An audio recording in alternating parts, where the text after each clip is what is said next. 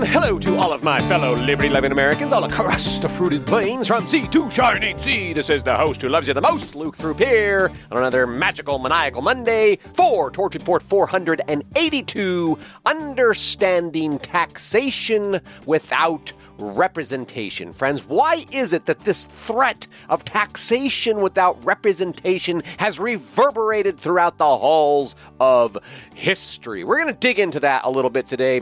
It was actually spurred partly by an article I saw out today talking about how the U.S. is funding, basically the majority of the United Nations and the globalist apparatus. So that bugs me, and I want to get into the details of that today. But today, get into the details of that more this week. But for today, I want to kind of flesh out the deeper philosophical side of it. So just bear with me a little bit here, right? Last week, I wrapped up the week with the friendly reminder that once upon a time, taxation without representation had led a few brave souls to launch a revolution that changed the course of history forever. And I opined at the time that we are well past the point of taxation without representation at this point in history. And at some point, sometimes, maybe history needs to repeat itself, if you know what I mean, right? So today, I want to peel back these layers of implication just a little bit. Why was taxation without representation a sufficient catalyst to foment the American Revolution? Why? Why were those few brave souls so willing to fight and die for their cause? What was it that compelled them to risk everything and strike back against their government abusers? Why? How did they manage to overcome the superior occupying force? The British, they had troops, they had money, they had the power of the crown. What did they do about the very real threat of public opinion being turned and used against them? In short, friends, how did the seeds of freedom ever manage to bloom? And perhaps more importantly, really, before we contemplate such curiosities, I think we must ask the pressing question. Has the time come to rise up and cast off the shackles of tyranny? Do our current circumstances justify such a revolutionary level rectification? Friends, I want to just read a little bit here from the opening lines of our Declaration of Independence. I think it's important to stay grounded in historical fact.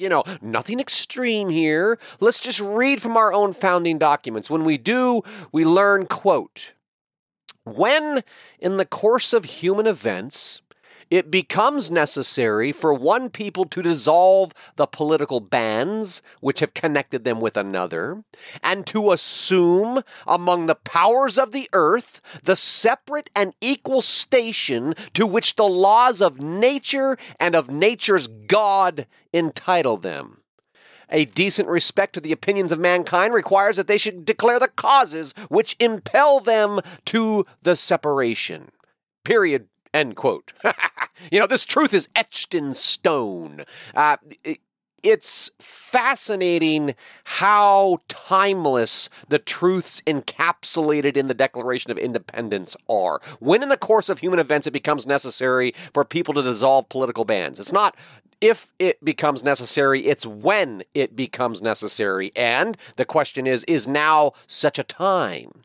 When it comes time, then people need to rise up and explain that reason that impels them to create this separation. What the separation is to rise up and claim the equal station as human beings. According to the laws of nature, no one is our ruler. Okay? So when in the course of history, in the course of events, it becomes necessary to dissolve the political bonds, there needs to be a reasonable explanation. All right, I get it, I think about the myriad movements in California, Oregon, Washington, etc. They've cropped up wherein, rural communities, rural counties are banding together and entertaining the idea of declaring their own independence to separate the political ties to the state capitals, right? But these rural areas want to declare their independence from the tyranny of mob rule that is being facilitated through the corrupt state capitals. And in each instance, I believe they offer a reasonable explanation. However, their reasonable explanation falls upon deaf ears. Nobody in the capital cares, right? The majority of citizens don't care. They're apathetic. They're complacent. Most people are simply too comfortable to care, let alone take the drastic step of engaging in meaningful political pushback, getting out on the street, beating the street, knocking on doors, handing out flyers, pushing the conversation. We need to reclaim local control, local representative government, and free ourselves from the shackles of tyranny stemming from the policies coming down from on high, right? Stemming from the state capitals. But that's not going to happen because most people are too apathetic and complacent. And as a result, those who feel as if they are being ignored and they are being oppressed and being taxed to oblivion without any meaningful state-level representation, let alone federal representation, those of us in that camp, friends, are continually being pressed into that tightening crevice between the proverbial rock and a hard place. What recourse does rural America have?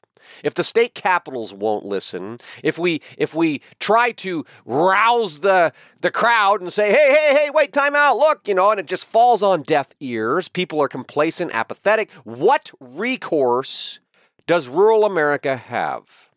Friends, we are outnumbered by the metropolitan mobs. The majority of those in the cities who live so woefully out of touch with reality. They live in a bubble of carefully tendered distraction, insulated from the reality that besets us and generally unaware of the dark and nefarious plots that are converging upon us right this very moment in time.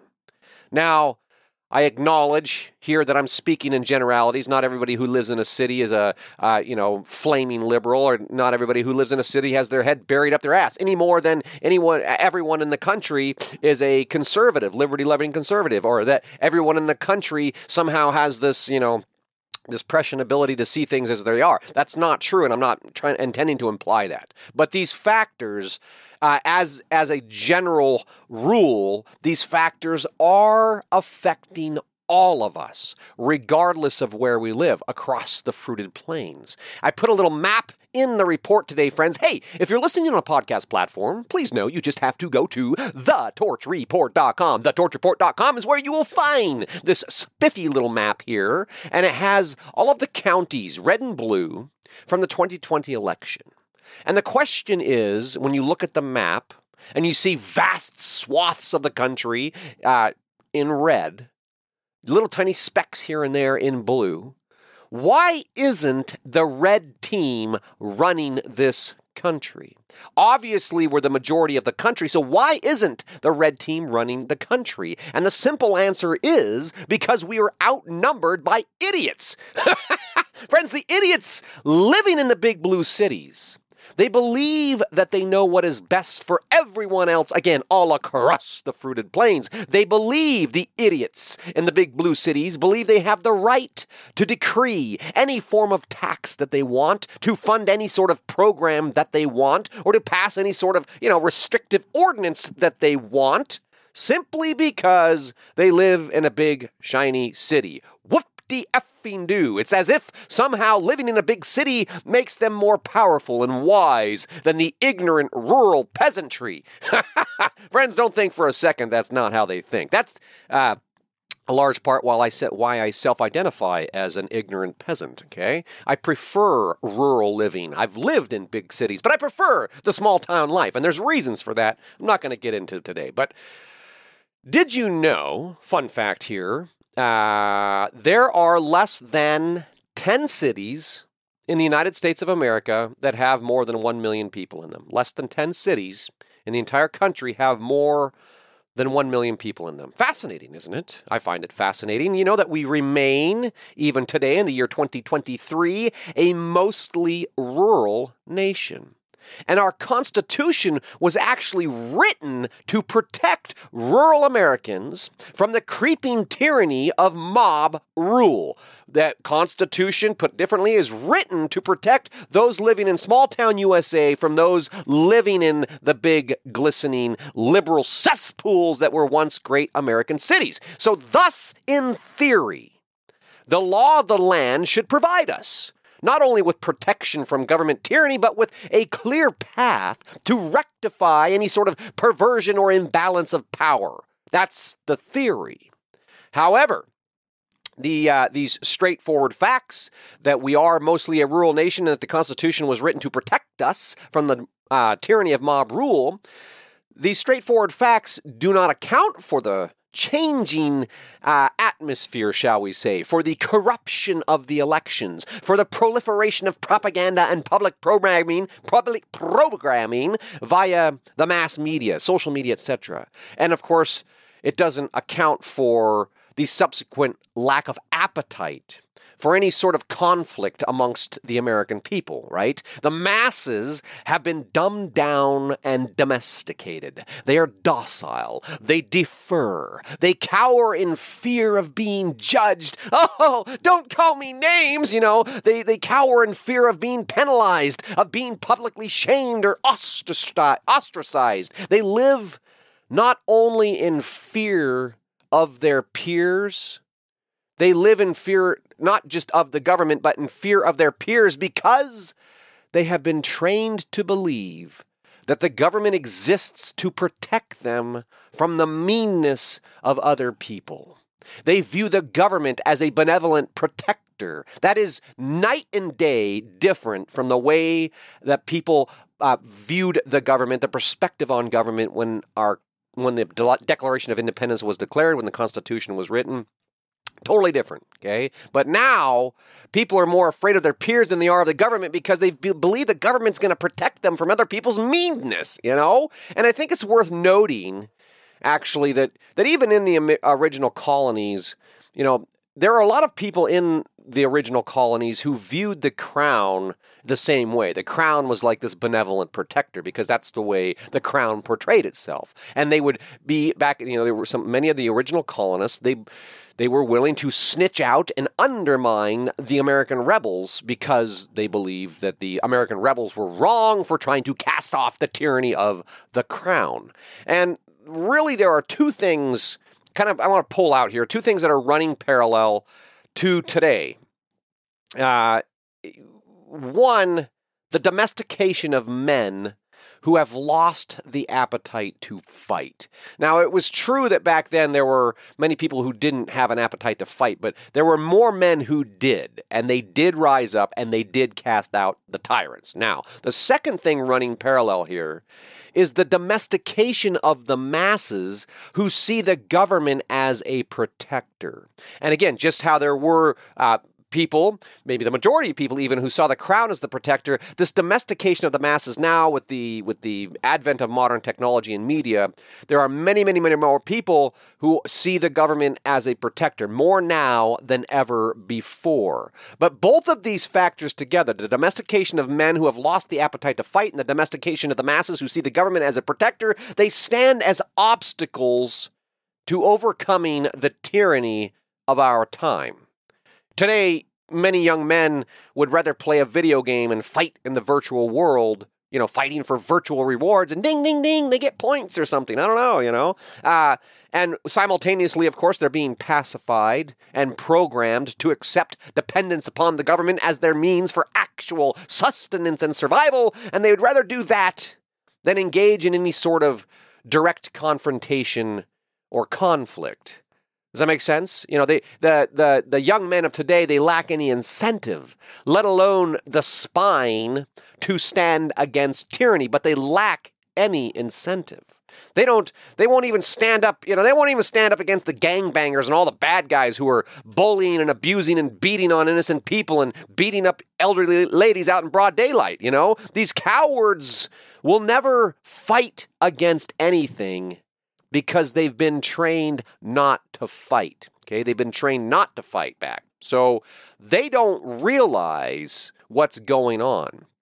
And I think the older generation would be wise to weigh out what that means exactly as it relates to the need for any sort of revolutionary solutions to the current situation.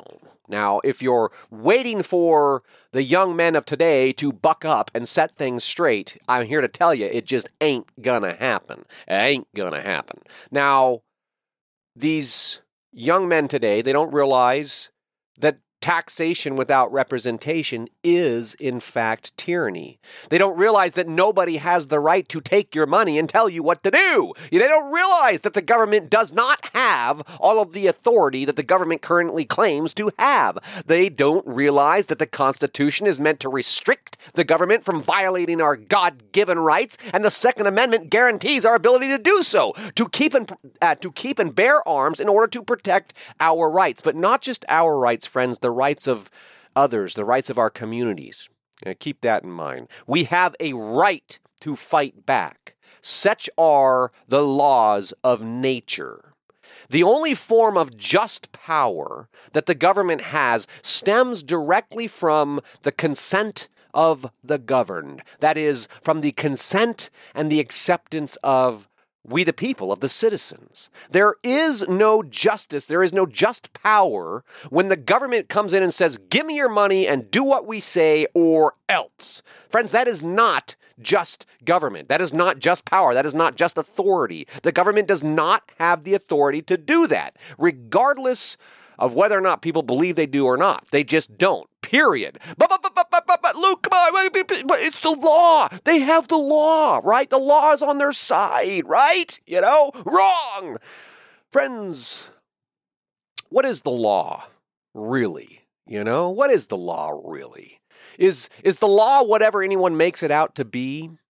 That's kind of what it looks like these days, right? I mean, the law is fickle and fleeting. Lawyers and judges, they disagree about the law. Different courts provide different opinions. They disagree about the law. Even the Supreme Court of the land routinely changes its interpretations, and so they disagree about the law. So what is the law again?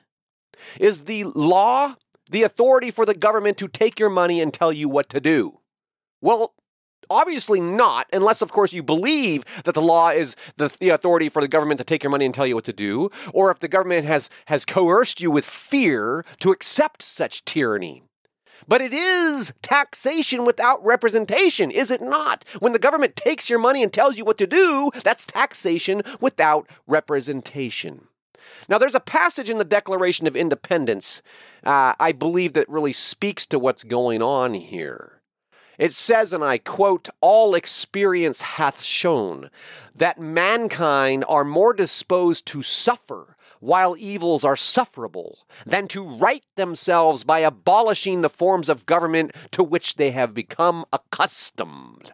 So it's not so bad, right? I mean, come on, dude, just sit down, shut up, pay your taxes, right? I mean, come on, just give unto Caesar what is Caesar's. Just give them your money and do what they say, all right? I mean, come on, you don't want to end up in a fight, right? Wrong! Friends, we are suffering from a long train of abuses and usurpations. Our government is pursuing the same invariable object, total control, the unlimited authority over every aspect of our lives. They have designed a system, a global system, no less, that intends to reduce our stature to that of tax-paying slaves, as opposed to the equal station afforded to each of us by the laws of nature, and they are implementing this system of absolute despotism all around the world. And you know what, friends? We do have the right to fight back.